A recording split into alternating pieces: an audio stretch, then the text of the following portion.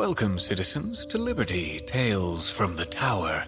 As your media director, it is my privilege to inform you that the following stories may contain content some listeners will certainly find disturbing. We here at AB3 are happy you have chosen to join us yet again.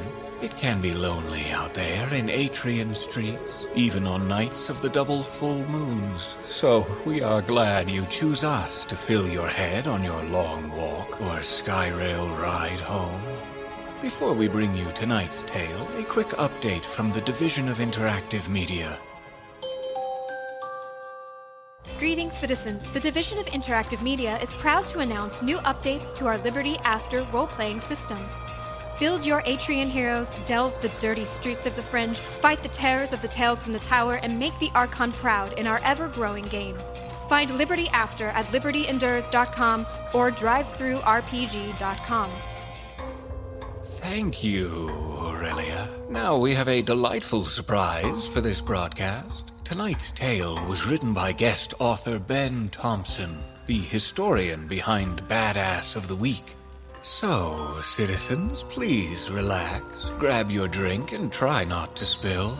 Or you may just need to call in the cleaning crew.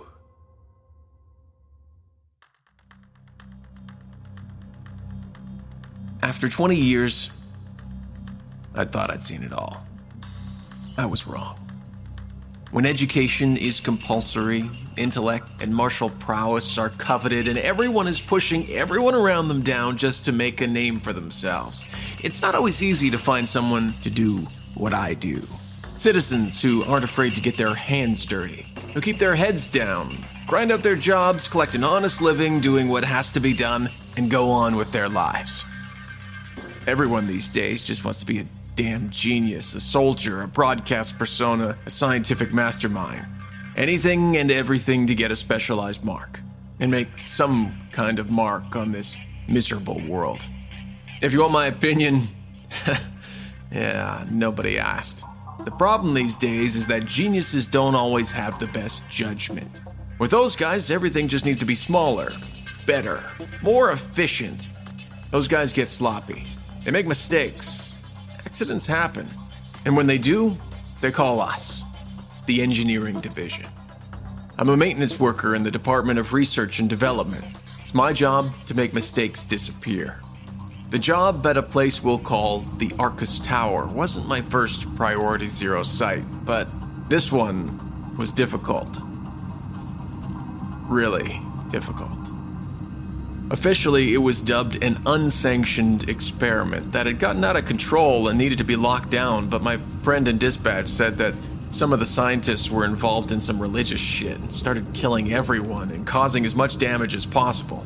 When we got there, the damn place looked like the inside of a Fringer brothel. The 40th floor lobby was caked with blood from floor to ceiling. In the labs, we found smashed equipment, shattered glass, and inside-out corpses strewn about like they'd been run through a spin cycle.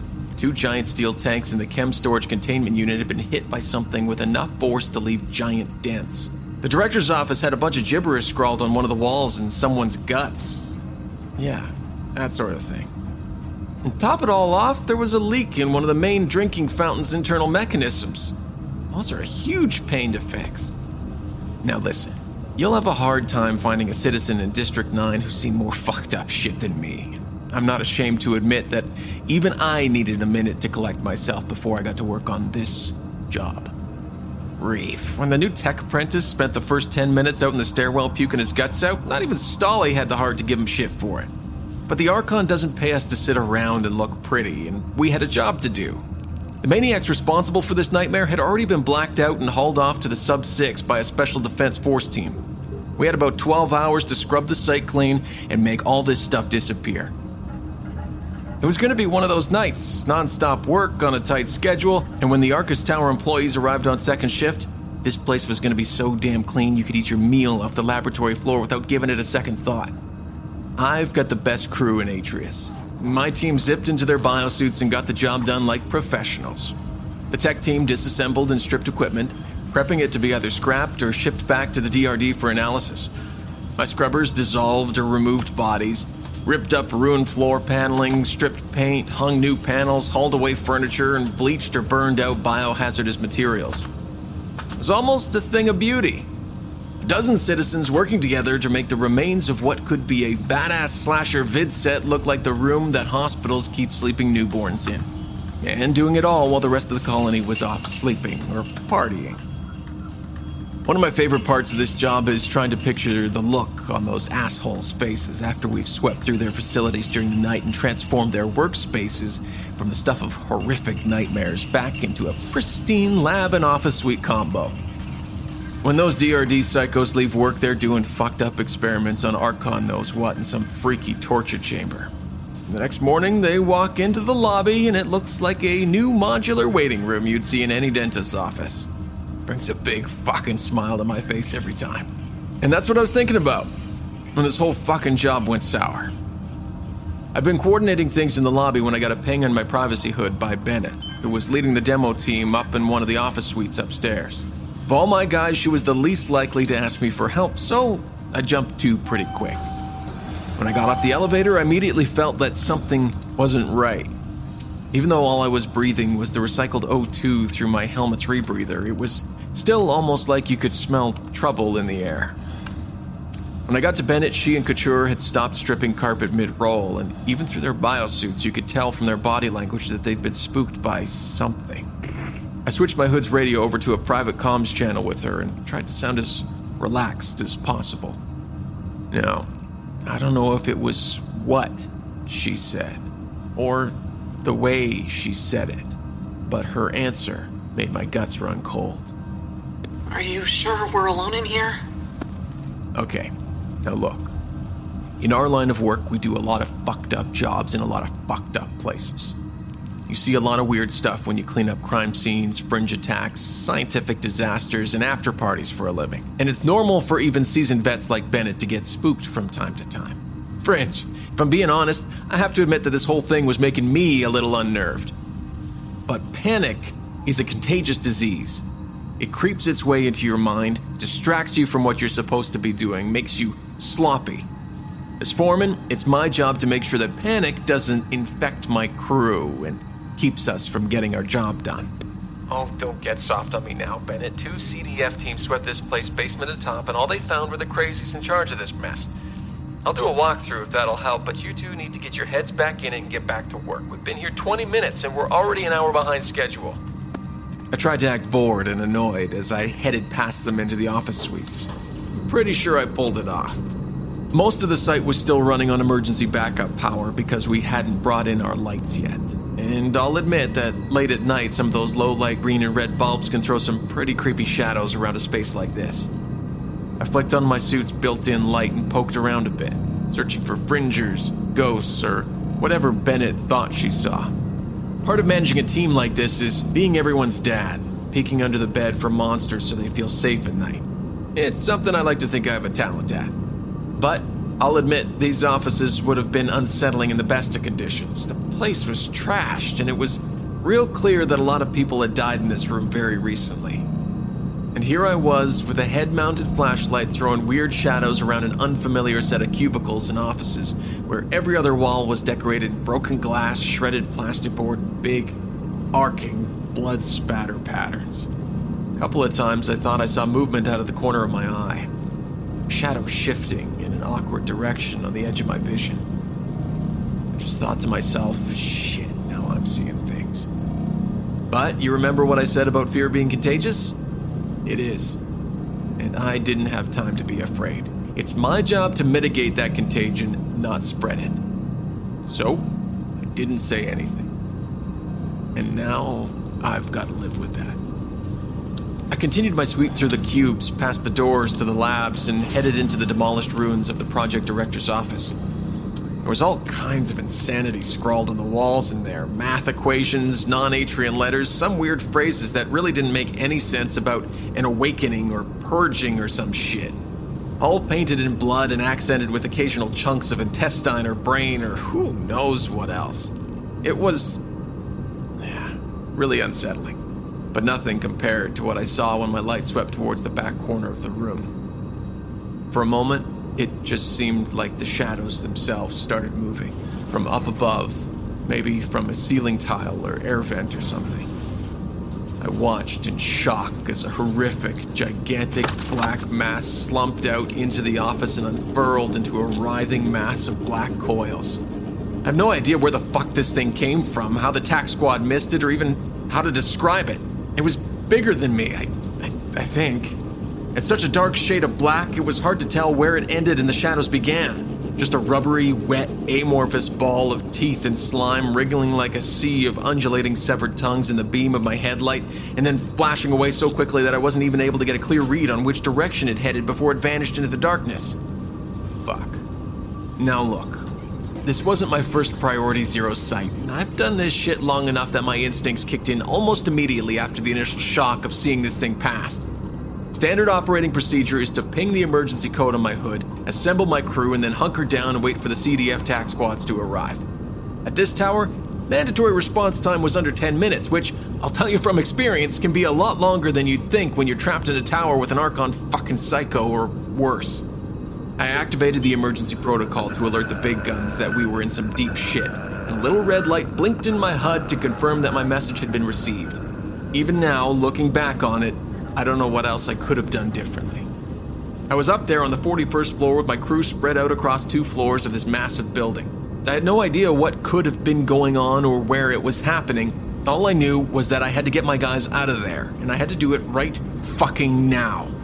I flipped my comms channel open to talk to the entire team, but before I even got the chance to shout out a warning, I was greeted by an earful of fucking anarchy. Screams, swearing, and panic. From the sound of it, Bennett and Couture were fighting with something, and the chatter on the comm was everything you don't want to hear from a group of people who put their faith in you to keep them alive. I hit the override on the team's channel, ordering everyone to fall back to the 40th floor lobby stairwell, evacuate if possible, hunker down, and hide if not. Meanwhile, I sprinted back through the offices towards Bennett and Couture, stumbling through the darkness across a floor littered by wreckage. They were more or less where I'd left them, but even though I was moving quickly, they were already nose deep in it.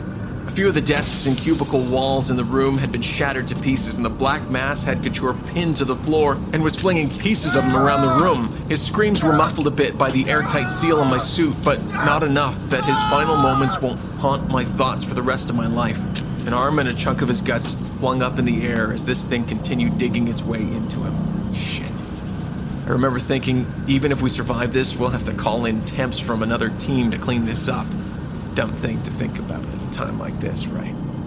I broke into a sprint, but Bennett got there first. She picked herself up from among the wreckage of a smashed cabinet and rushed the creature with what was left of a steel broom handle. She speared it with the jagged end and drove the stick in there pretty solidly. The thing made a horrific noise, then wheeled and flung her like a ragdoll into the side office nearby.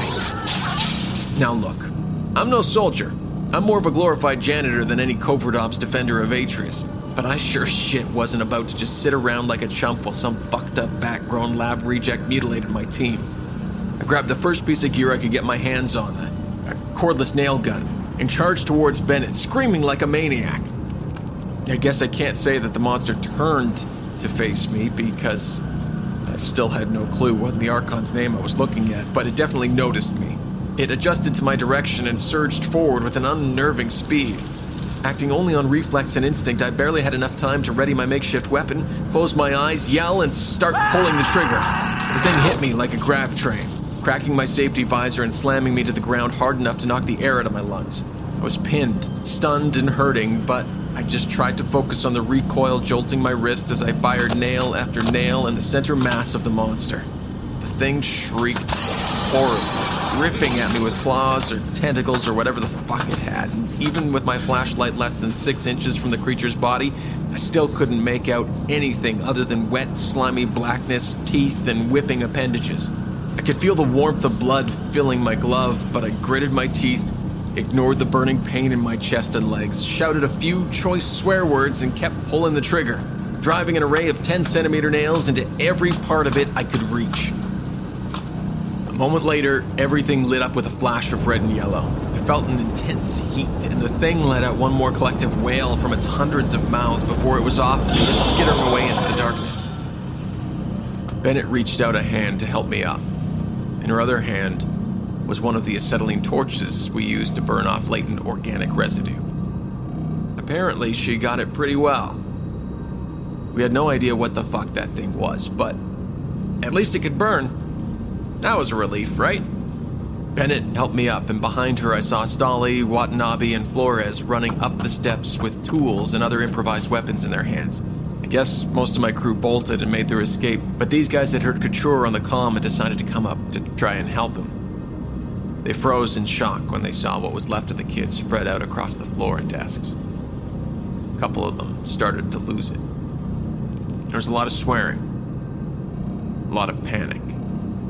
I tried to check the radio, but I guess it must have been damaged in the fight, since my visor was already cracked up so much it was messing up my vision. I said, forget it, and just took off my helmet and its built-in privacy hood. A few of the other guys did as well. Okay, everyone stay calm. We have a situation here, and you should have evac'd when you had the chance, but now we need to... I stopped mid-sentence when Stolly raised her weapon. Who the fuck is that? I spun on my heel. Standing in the doorway of one of the offices behind me was the small silhouette of a figure. A girl. Maybe 14 years old, wearing torn, filthy clothes. Her arms and neck coated with a dark layer of caked-on dried blood. Her hair was matted down, wet with sweat, and looking like it hadn't been washed in days. Her eyes were frantic, terrified, and maybe almost a touch relieved. She was clutching her shoulder, and one of her arms was dangling loosely at her side. Please, save me. Nobody else is supposed to be here. The TAC team swept these areas with heartbeat sensors, infrared radiation. Where the fuck did she come from? I looked at Bennett, who was staring open-mouthed back at me. Bennett was clearly trying to decide whether or not to turn the acetylene torch on the kid. Stolly was quick to point out that clearly the TAC guys missed something, or we wouldn't be in this situation we were in right now. But after a bit of arguing, the kid shut everybody up by putting a finger to her lips. They can hear us. We can't stay here. Well, shit. Okay. I wasn't about to just wait around for my team to get eaten, and I needed to decide what to do next. So yeah, I know it's standard operating procedure to quarantine anything like this and report it to security immediately, but what were they going to do? We were blocks away from the nearest sky rail, 2 districts away from HQ, and 40 floors up, locked in an office with a terrifying monster that already tried to take my face off once. TAC squads were inbound, but who knows when they'd get here, and even when they finally did arrive, they were already going to have their hands full. I had to make a call. I wasn't going to just leave this girl here to get pulled apart like Couture, and I didn't have time to sit around trying to think of a better solution. Okay, guys, we're getting the fuck out of here right now, and we're taking this little girl with us. No arguments, follow me. So when I'm on a job site, especially at Priority 0, I don't like surprises, even on blackout missions. When we have less than an hour to prep and deploy, I still make a point of studying the floor plans and knowing my job sites down to the studs, just in case. I might not have a decent long-term memory, but I can quickly memorize and forget all sorts of useless shit on a moment's notice. I knew that the only staircases down from our position that didn't involve a walk through the cramped lab rooms would take us straight through the main lobby, and that was the shortest and easiest way to get 6 people out of here. I made the call that we'd head down together, get out that main door, and seal it from the far side. If things went sour, we could bail into chem storage, which was the most secure room in the structure, and at least there we would be able to hunker down in a secure location and wait for help. It seemed like the only logical option given the data that I had at the time, and I stand by my decision. Gripping our makeshift weapons and scanning for danger, we began our long, terrifying walk back down the poorly lit stairs. Everything was oppressively quiet. Every step either of us took in our heavy steel-lined work boots reverberated through the room like a body hitting the ground. We had a few of the big directional orb-style lights running downstairs on generators so we could see what in the Archon's name we were doing, so visibility improved some as we descended. The lobby was huge and impressive. One of those open floor plan, tall ceiling, minimalist creativity murdering office workspace deals with the big, imposing smart desk at the reception. Those fancy ergonomic chairs, and huge steel logos designed by teams of DPA folks who were expressly looking to find the most intimidating branch insignia they could think of. The fact that we'd only cleaned a portion of the area made the whole thing that much more surreal. Almost half of the room looked like a fringe or surgery room, and the other half like it had just come off the modular factory lines less than an hour ago. And now we were going to have to cross through nearly 40 feet of this insanity, holding our breath and just waiting to get ambushed at some point along the way. I held our guys up at the bottom of the stairs and scanned for anything I could see. The room was quiet, except for the hum of the jennies, and the directional orbs were throwing curtains of white light across enough of the room that I could more or less see what was going on. The guys that had already bailed had followed protocol, which was to maglock the door behind themselves so the threat would be contained on sight. We were going to have to cross this entryway, get to the door, unlock it with my mark, and then spend an agonizing couple of seconds trying to get everyone through the door and lock it behind us without unleashing this monster on Atreus. We all took a collective deep breath and braced ourselves for the longest minute of our lives. I held up my hand to indicate that we were going to have to make our move, and that we'd be going hard and fast on this one. As I scanned the faces of my team, they looked ready. Some clenched their teeth, others simply nodded. The little girl just stared at me, wide-eyed, shaking her head side to side. Couldn't tell if she was catatonic, in shock, or warning me, but I decided it was better not to think about it. I couldn't afford to lose my nerve. I just gripped my nail gun and stepped off the stairs onto the marble floor of the lobby. I don't really know how everything went down next, or even how it happened. But ultimately, we never had a chance. Maybe that thing had been waiting for us. Maybe it followed us down the stairs and decided it couldn't let us leave for some reason. Maybe it was moving through the ductwork. I don't know. All I know is that this massive, black, slimy, disgusting thing detached and dropped from the fucking ceiling without a sound, diving its full weight right onto Watanabe's shoulders and helmet and crushing him to the ground with a huge bang that echoed all throughout the lobby. And everything went insane from there. My guys were screaming, running, and fighting for their lives, but this thing was just so damn fast. Bennett pounced on it with her torch, but it flung her back across the room with a wave of one of its thick, rubbery arms, and the torch ended up landing into our midst and lighting Flores' suit on fire. He was screaming, and Stolly was trying to put him out, but the creature wasn't going to give anyone time to even fucking think. It pulled off one of Watanabe's arms with a single grab and wrench, then slammed its full weight into Stolly and Flores, its form wobbling like one of those fancy artisan meals you'd see in the Central District. They hit the deck, covered in a dripping pile of thick slime and ooze. Stolly viciously stabbed at this thing with a fucking screwdriver while Flores rolled around to put out the flames. In the chaos, I lost sight of the damn thing as it melted into the darkness behind the big holodesk. Then, from the other side of the room, a flash of light caught my peripheral. I wheeled to see the girl pulling open the door of the chem containment facility. She was right. It was time for Plan Archon fucking B. We were never going to make it all the way across this lobby against that thing, and I couldn't run the risk of losing containment. I screamed at my men to fall back. I ran over and pulled Bennett up to her feet, but to my horror, I saw the girl was trying to get the door to chem storage closed. Was she going to lock us out? I don't know. I never will. But I couldn't risk it. Bennett and I both rushed the door and yelled for the others to follow. I got there before the girl could figure out the maglock and slammed my full weight against the heavy steel door, blasting it open and throwing the girl back. Bennett had also seen what had just happened and immediately got up in the girl's face, blocking her to keep her from doing any other shady shit. Words were exchanged, but my mind was obviously preoccupied. Watanabe was still completely motionless on the floor, very likely dead. I yelled and waited for Flores and Stolly to get their asses in gear. Both guys were pretty hurt, but they were dragging each other along and hustling the best they could, just not fast enough. Trailing a mass of slime behind it, this thing leapt over the desk and fell into them, digging its claws, teeth, its jagged arm things into Stolly's back. Flores slammed the thing pretty hard with a heat cutter, but it spun on him immediately and enveloped him with a whipping black mass of coils that bound his arms and muffled his screams. I told Bennett to hold the door and I bolted towards my men. I just couldn't leave them there to get ripped apart. I was 2 or 3 steps away from Stolly, who was pretty torn up, but I grabbed her by her suit's harness and began dragging her towards the chem storage door.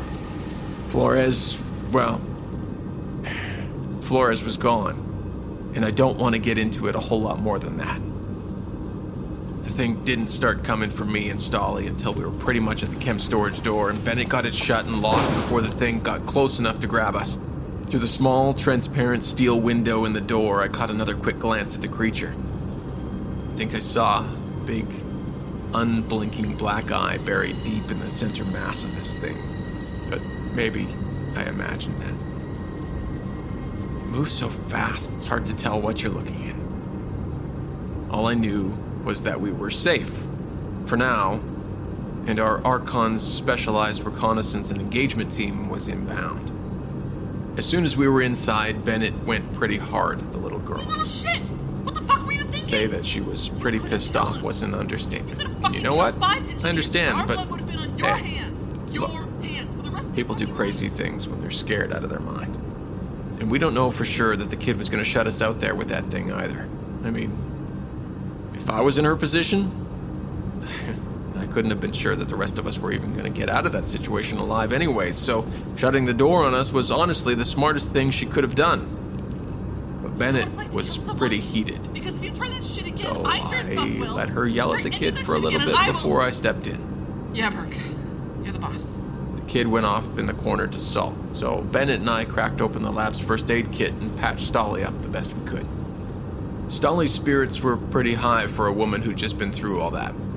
She was cracking a couple of half-hearted jokes, but you could also tell that she was pretty messed up by what she'd seen. We all were. I went over to talk to the girl, to see if she knew anything about this creature, or how we could fight it. Or even her name. Just anything.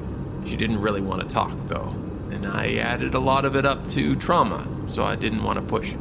Or maybe she really didn't know anything. Can't be sure. I mean, look, I don't have the ink to be a shrink or anything. And if the kid didn't want to talk to me about the terrifying monster she just watched kill 2 men, then I really wasn't of a mind to push her on the subject. Besides, it wasn't long before I heard Bennett whisper my name and call me out. I headed over to where she and Stolly were crouched, peering out the window in the door. I walked over to see what was up, and Stolly was pretty close to losing it. Burke, it's fucking Watanabe. His helmet mic is clicking. That thing is clicking the helmet mic! I carefully shined my flashlight out the main lobby, and there, in the center of the room, was Watanabe. He was strung up by a leg, his armless body dangling, and his helmet had been stripped off. He wasn't dead. He was dazed and messed up, and probably in shock, but he was clearly rolling his head from side to side like he was in a trance or something. I've seen that before with massive head injuries. Who knows why it's like that? I looked over at Stolly, who turned up the volume on her helmet's radio and held it out towards me.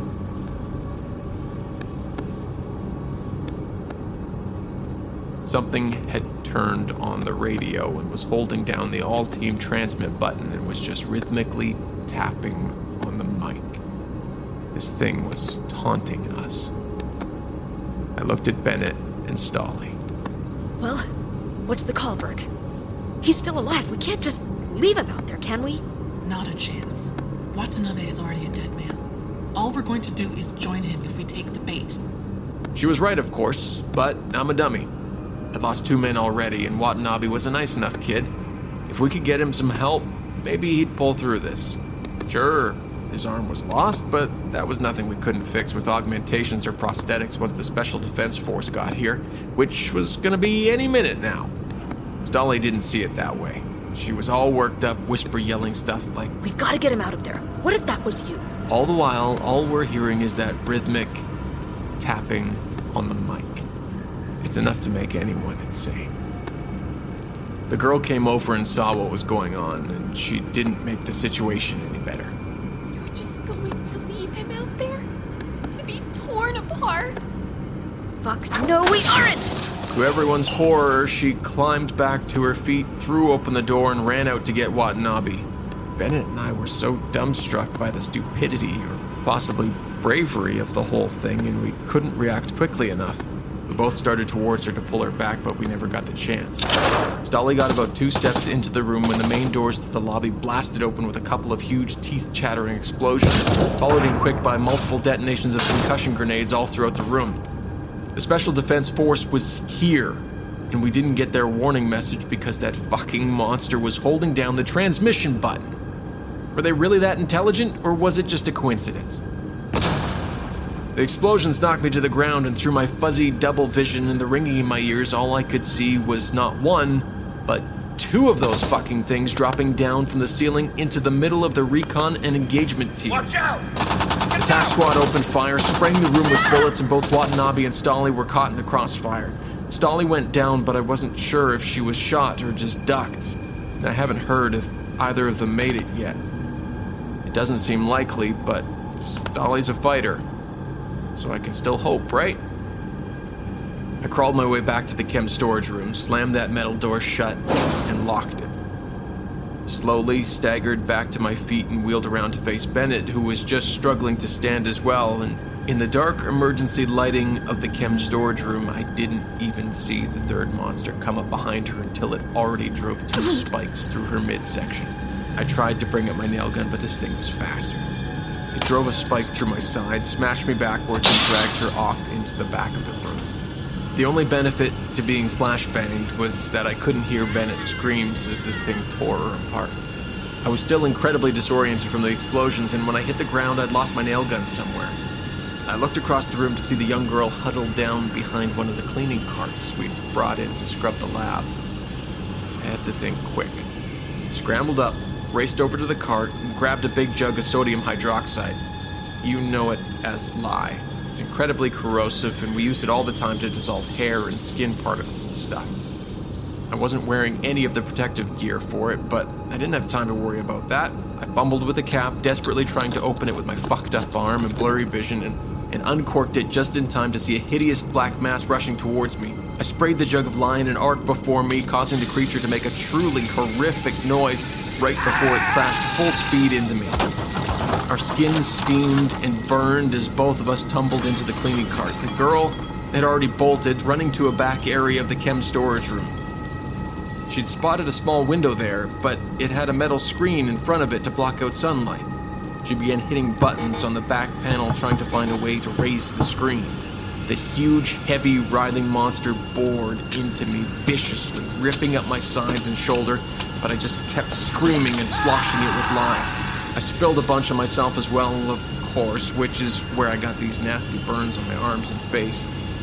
The pain from the burns is why I dropped the jug, but I still got that thing well enough that I was able to pull myself free from its clutches. I ran to the back of the lab just in time to hear the hydraulic whir of the metal shield slowly lifting from the back window. We were 40 stories up in the middle of the night, and it would have been a damn impressive view, but I sure as shit wasn't going to sit around to appreciate it. This was our only way out of here, and a little bit of sodium hydroxide wasn't going to keep that nightmare down for long. The girl grabbed off a broken pipe and tried to smash the glass out of the window while I seized a big length of cabling and tied a quick figure-8 knot around the struts of one of the big cryo coolers. Thankfully, the window had been replaced in the last 800 years with one that wasn't military grade, probably because it was the 40th floor window, and we were able to smash through and toss the cable out of the window. I'm not gonna lie, I took a moment to look down at our handiwork and smiled. Archon, I think I may have even given the girl a high five. Then I got fucking clobbered in the head by a giant mutant horror that definitely outweighed me. Teeth, claws, and limbs swirled around me, but it was pretty clear this thing was still hurting. It wasn't nearly as strong as it was before. Somehow, I kicked it off me, squirmed out from underneath it, and started crawling away, when I spotted something that filled my heart with joy. A giant tank labeled AHF. Anhydrous hydrogen fluoride. It's the key component of most refrigerants, and it's basically just hydrochloric acid in gas form. This is how we were getting out of here. I yelled to the girl to climb down the cabling as I slowly crawled my way back towards the tank. Bloodied, battered, and broken in multiple places, I summoned my last reserves of strength and pulled myself closer to the tank. As I reached out to grab the edge of the tank's base, something wrapped itself around my leg and clamped down hard. I looked back, and this hideous, disgusting monster had dug one of its thick, wet tendrils into my ankle, giving off a disgusting odor as it began to dissolve my flesh with its touch. I grabbed for anything I could find, and it started dragging me back, pulling me towards the hideous maw of squirming death. For a moment, I saw this thing's big black eye again. It looked pissed. But I was more pissed. This fucking thing killed my team, it killed Bennett, and I wasn't going to be denied my vengeance. I hurled the only thing I had, a fucking meal canister, into this thing's big fucking eye and audibly chuckled when I saw it pulled back in shock and pain, moving to attack the meal. I'd like to think that maybe because it was a pumpkin-flavored meal it worked, and that the thing wouldn't have cared as much about a tofu or pork. Either way, my extremely pricey distraction was enough, and I was able to wrench my leg free from its grasp, drag myself up, and stumbled to the tank. I disengaged all the emergency valves, cranked it all the way open, and recoiled in pain as the hiss of the valves began filling the room with colorless corrosive fumes. So, this obviously wasn't the most ideal of situations, but again, I stand by my decision regardless of the damage I caused. I got extensive burns on my back and could even feel the gases scratching up my throat and lungs, making me want to both puke and tear my own throat out. But I made it to the cable and dragged myself out of the window to fresh air. By the time I started my climb down, I could hear the thing wailing and howling in agony. It convulsed and retched like a million living tongues in a microwave. It was a truly horrific sound that I won't soon forget.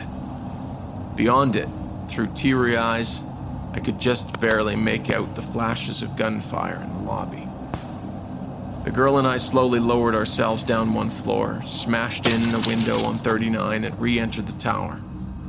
The climb was short, but it was still pretty dicey with all of my injuries. This was perhaps the only time I could be thankful that I've worked in city beautification, and I'd washed enough exterior tower windows that I'm fairly comfortable in that kind of environment, so I made do.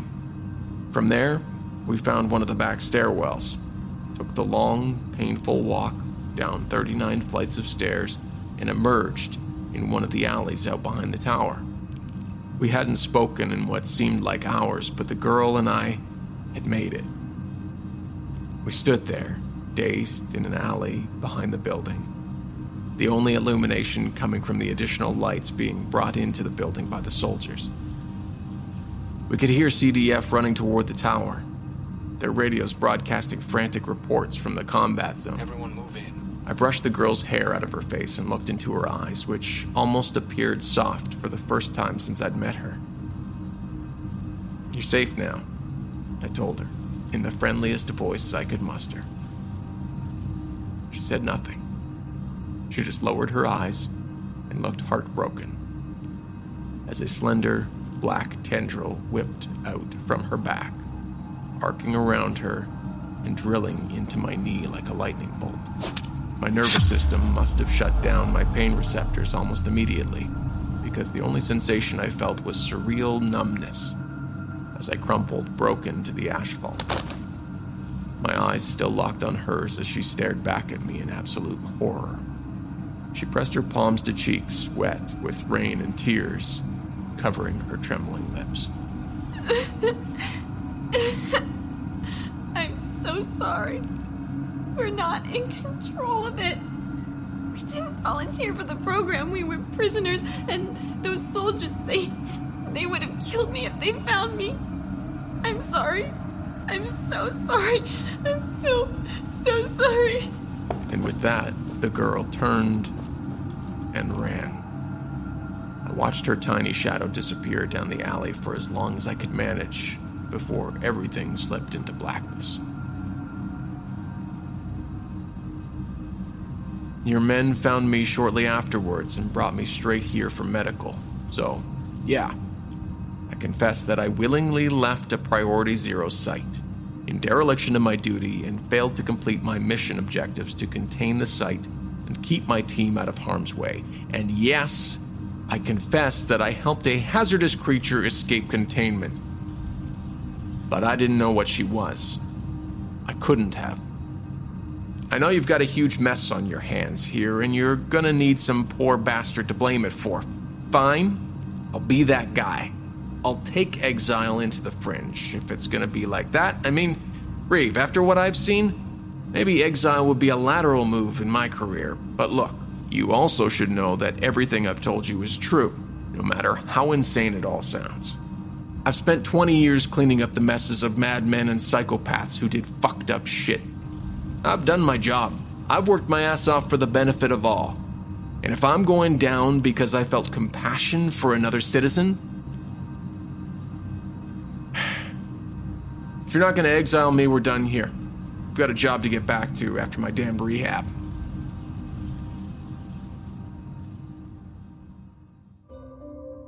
Thank you for listening to the Liberty Podcast. If you would like early access to episodes and bonus content, join fellow citizens on our Fool and Scholar Patreon at patreon.com. This episode of Tales from the Tower was written by Ben Thompson, edited and produced by Travis Vengroff, and co-edited with sound design by Pacific S. Obadiah and Travis Vengroff. The character Livia Stolly was created by Morgan Humphreys. Cleaning Crew was read by Russell D. Moore, with additional voices by Kristen DiMercurio, Caitlin Buckley, and Christy Luce. This production is copyrighted 2019 by Fool and Scholar Productions, and Liberty is a trademark of Travis Vengroff. Thank you for listening. Hope that the Archon watches over you.